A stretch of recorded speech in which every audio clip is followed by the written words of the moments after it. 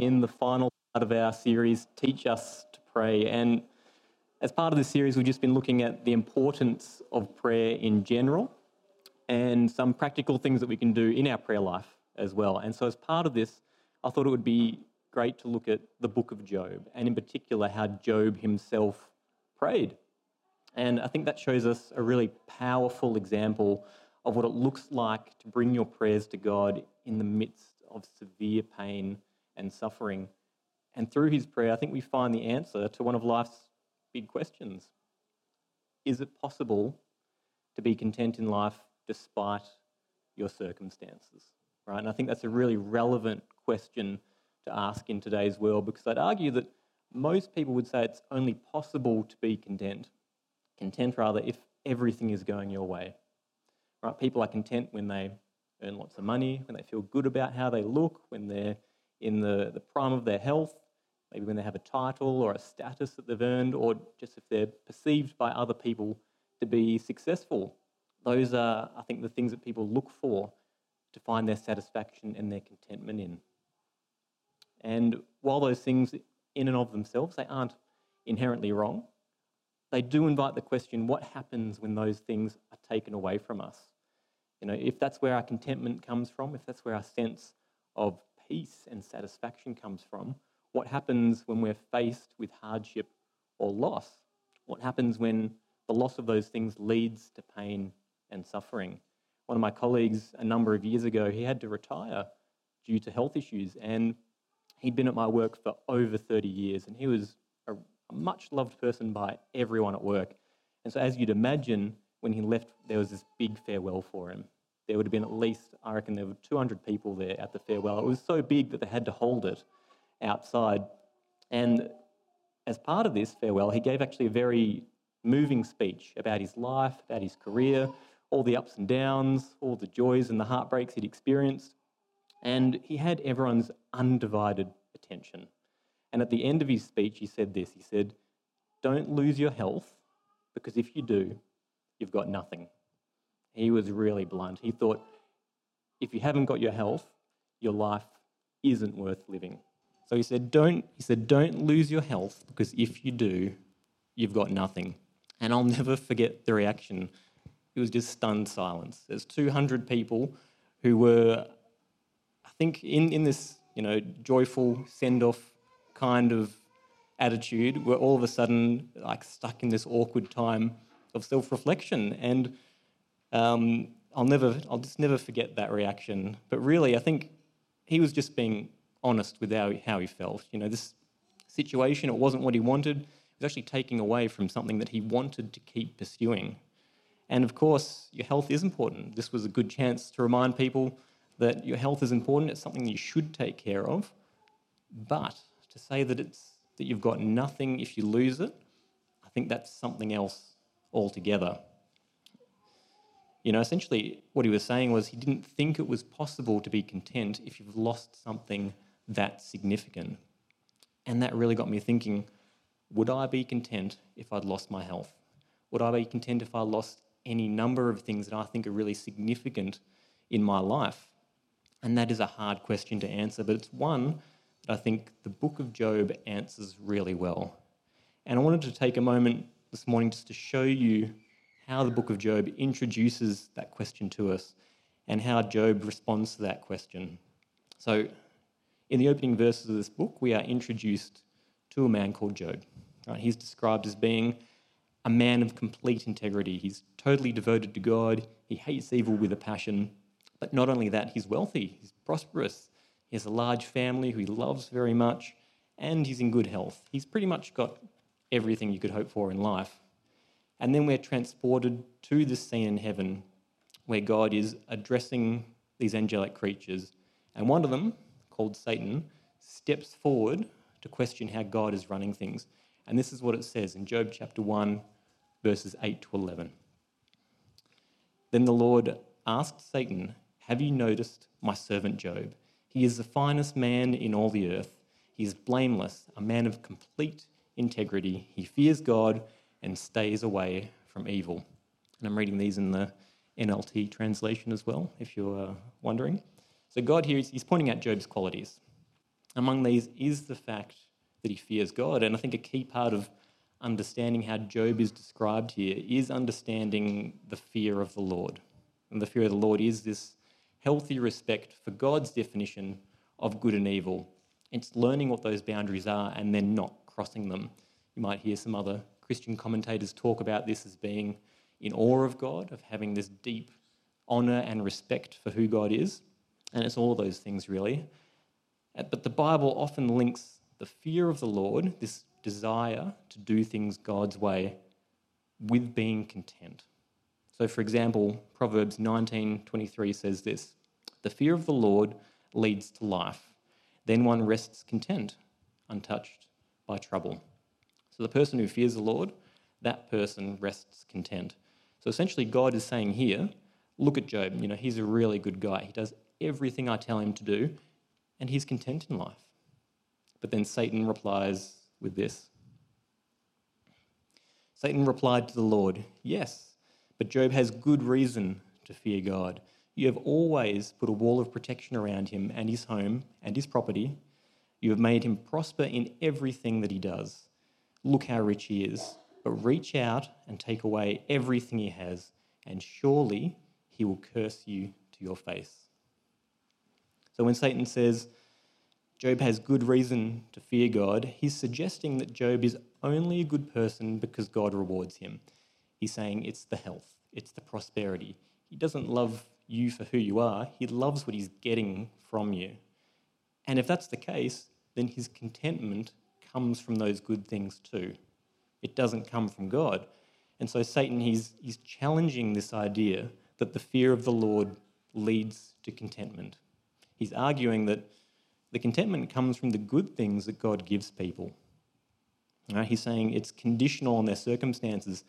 And if that's the case, then people don't really love God for himself.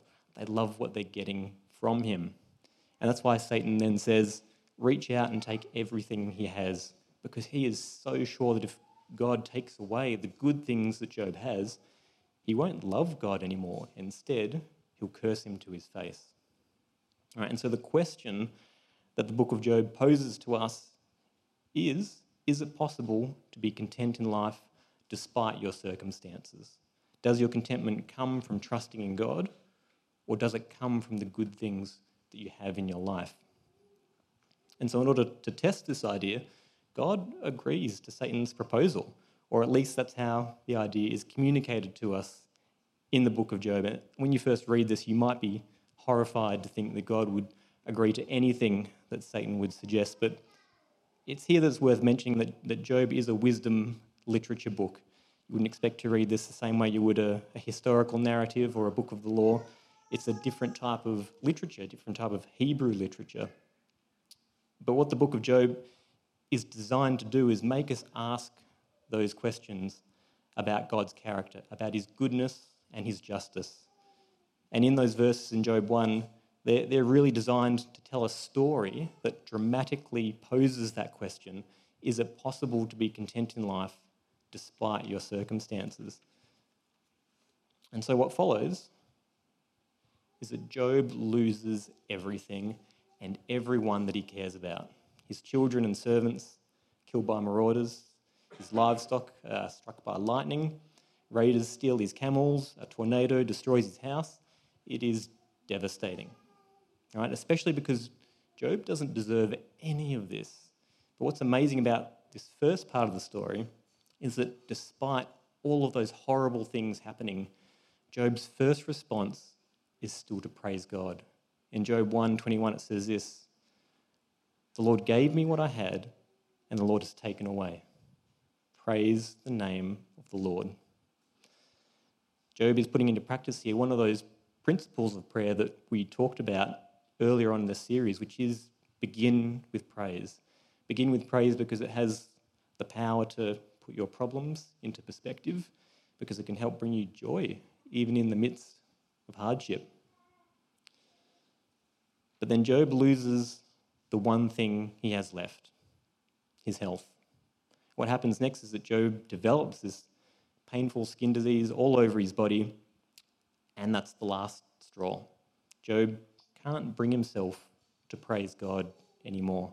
Instead, he decides to let us know how he's really feeling inside. In chapter 3, Job lets loose with this long, elaborate curse on the day that he was born.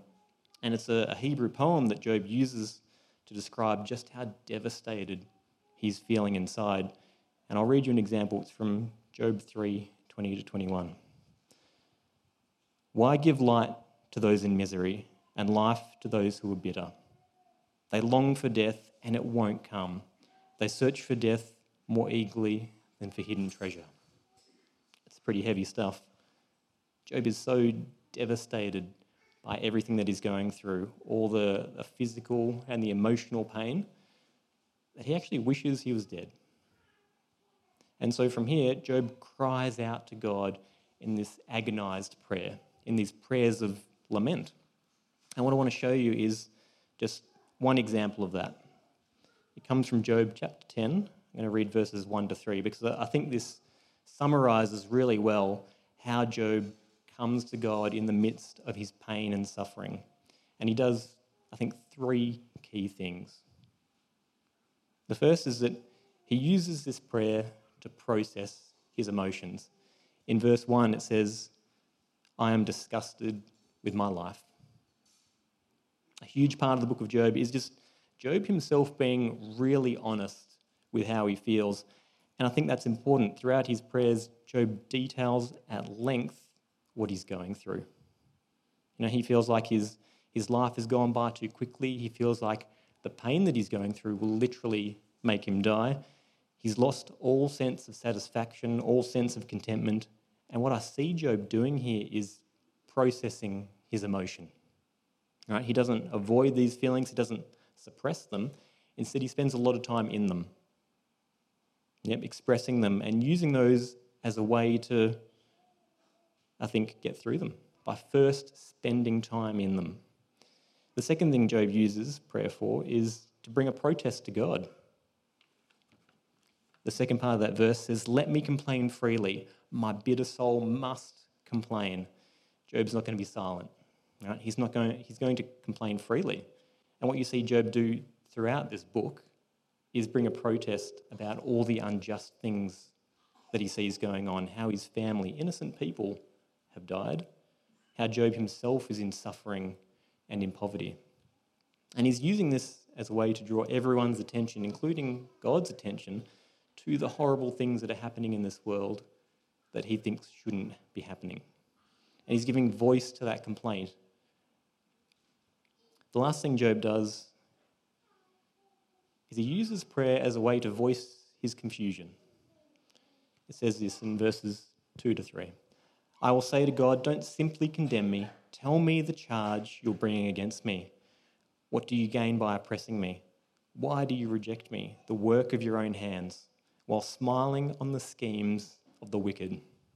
Throughout Job's ordeal, he flips back and forth between stressing his innocence to believing that maybe all of this suffering is a punishment from God.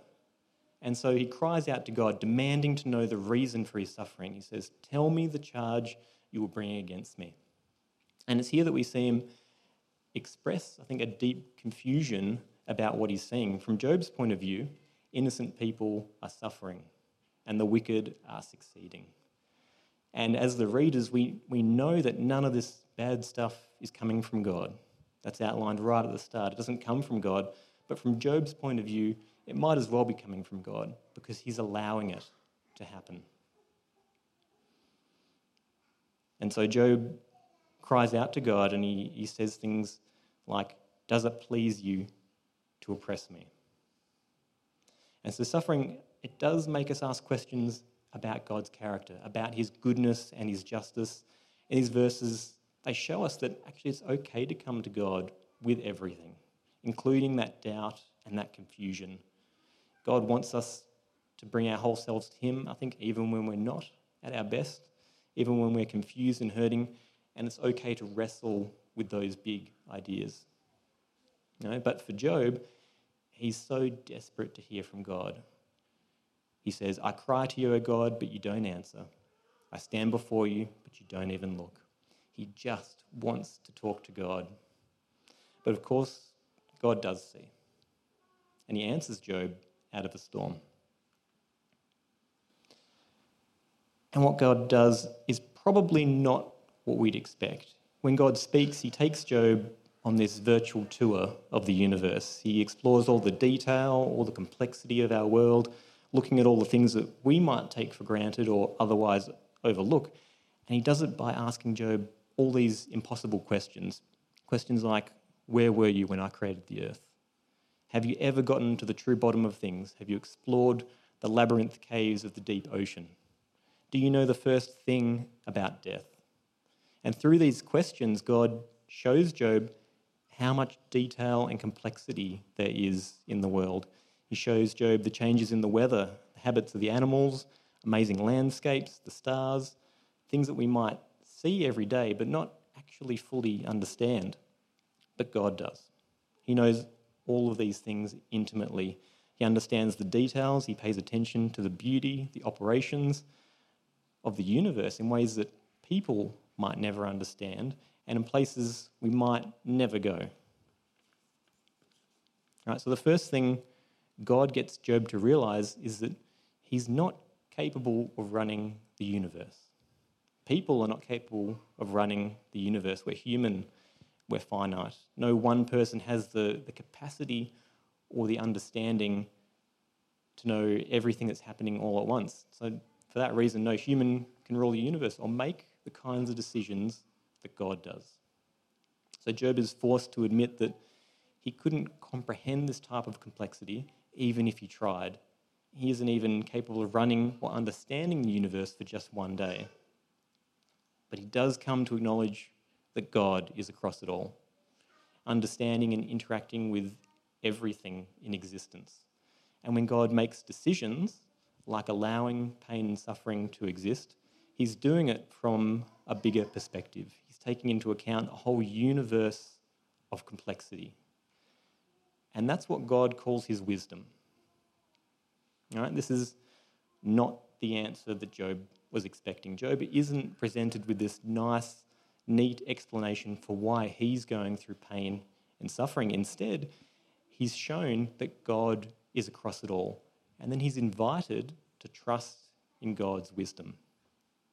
And this encounter, it leaves Job in a place of humility. And Job's response to God, his prayers, are captured in Job 42, verses 1 to 6. It says, "Then Job replied to the Lord, I know that you can do anything and no one can stop you." So Job responds with praise. He's been reminded of the qualities that God has that he adores God for. He then says, "You asked, who is this that questions my wisdom with such ignorance? It is I, and I was talking about things I knew nothing about, things far too wonderful for me." Job responds with confession. He drew some hasty and simply wrong conclusions about who God is and how he runs things. And now he sees that he wasn't in a position to make those kind of statements. He goes on to say this, "You said, 'Listen, and I will speak.' I have some questions for you, and you must answer them. I had only heard about you before, but now I have seen you with my own eyes." Job now has this clearer picture of who God is. Job's knowledge of God has increased. And then he says, "I take back everything I said, and I sit in dust and ashes to show my repentance." Job responds with repentance. He apologizes for all the things he said about God that simply weren't true. And what this shows us is that Job never learns why he suffers, but he still finds it possible to live in fear of the Lord. By responding with praise, with confession, with repentance, Job is saying that he trusts God. No matter what comes, good or bad, he's decided to trust in God's wisdom. Right? To trust that God actually knows what he's doing. And in that, Job finds contentment. He finds peace. But Job only gets to that place of contentment through prayer. And in that, the book of Job answers the question it posed to us at the start. Is it possible to be content in life despite your circumstances? I'd say yes, but only through prayer. That contentment, it ultimately comes from trusting in God's wisdom, from living in fear of the Lord. That's where it comes from. But the point I want to stress to you here is that Job gets to that place through prayer. When Job lost everything and everyone in his life, including his health, he cries out to God in this agonized prayer, in prayers of lament. And at the end of the book, we're told that God approves of this. God says that Job has spoken accurately about him, which is kind of surprising because we know that Job drew those hasty and wrong conclusions about who God is. But what I take from that is that despite those things, God still approves of Job's wrestling. He approves of how Job came honestly before him with all of his pain, with all of his emotion, and just simply wanted to talk to God himself. God says that's the right way to process this kind of pain and emotion, through prayer. Because through that prayer, God was also able to speak.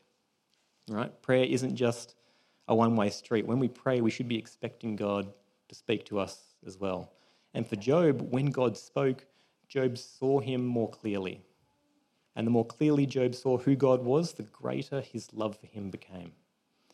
And he was able to respond to God by moving from those agonized prayers of lament into a place where he could praise, into a place where he could confess and repent. Right? And through prayer, Job learnt to trust in God's wisdom. He learnt to live with the fear of the Lord, and with that, he gained contentment. And through that experience, Job, I think, is now the kind of person who, no matter what comes, good or bad, he can trust in God's wisdom. He's the kind of person that can now face anything in life. And with that, I hope you can see the importance of prayer in your own life. I hope that you can see that it's possible for you to have that same level of contentment, a contentment that isn't dependent on your current circumstances. No matter what life throws at you, whether it's good or bad, whether you're facing issues at work, health issues, whether you're facing the loss of a loved one, no matter what it is still possible for you to be content in life. But it requires prayer. So I'd invite you to pray like Job prayed, to be honest with God, to bring all of your pain and emotion to him and use that as a space to help you process those emotions. Spend time acknowledging the bad things that have happened. Don't ignore them or bottle them up. Spend time in them and use that as a way to move past them. Bring a protest to God. Tell God about all the things that in this world that exist that should not exist in his good world, and lift it up to God. Use it as a place to voice your confusion. Ask God those big questions, things that you don't understand, things that don't make sense to you. Bring all of that to God in prayer. And then I'd say, spend some time listening. Ask yourself, how has God spoken to you? What word has God revealed to you? And if you're like me, you might wish that God would just speak to you out of a storm. It'd be so much clearer, it'd be so much more obvious. But I've since come to realise that we do have an immeasurably clearer word from God in the person of Jesus. Jesus is described as the Word of God. And I think he's described that way because he is the most comprehensive, the most personal and beautiful communication that we have from God. And so I'd say, turn your focus to Jesus. Turn your focus to him and what he has done for you personally, and let that show you God's wisdom. Because I truly believe that this is how you can find contentment. I believe that by bringing everything to God in prayer, by listening then to God's revealed word, that you can find contentment. Let's pray. Dear Lord, we just come before you this morning and thank you for who you are. We thank you, Lord, that you are a God that is across everything. Lord, that you understand the complexity and the detail of this universe in ways that we might never understand. And from that perspective, Lord, we know that what you do is always in our best interest. And Lord, while we're in this place, we might not understand all the things that happen to us. We might not understand why they exist. And so in that time, we just lift them up to you, Lord. All the pain, all the suffering, all the things in this world, Lord, that shouldn't exist in your good world, all the things that confuse us, Lord, and cause us to question who you are. We lay them down at your feet, Lord. All those things that are bringing us pain and hardship, Lord, we lay them down this morning, and we declare today that we trust in your wisdom. Whether good or bad, Lord, we trust that you know what you're doing, that you're still on your throne, and ultimately that you have our best interests at heart. And we know that, Lord, because we know Jesus. We know, Lord, that he is your word, and immeasurably clearer communication to us than anything people had ever seen before that, Lord. And in that, we see your wisdom. We see, Lord, that you love us, that you make a way for us to be restored into your presence, that you pay the price for us, Lord. And in that, we just come before you with thankful hearts, acknowledging your wisdom. Amen.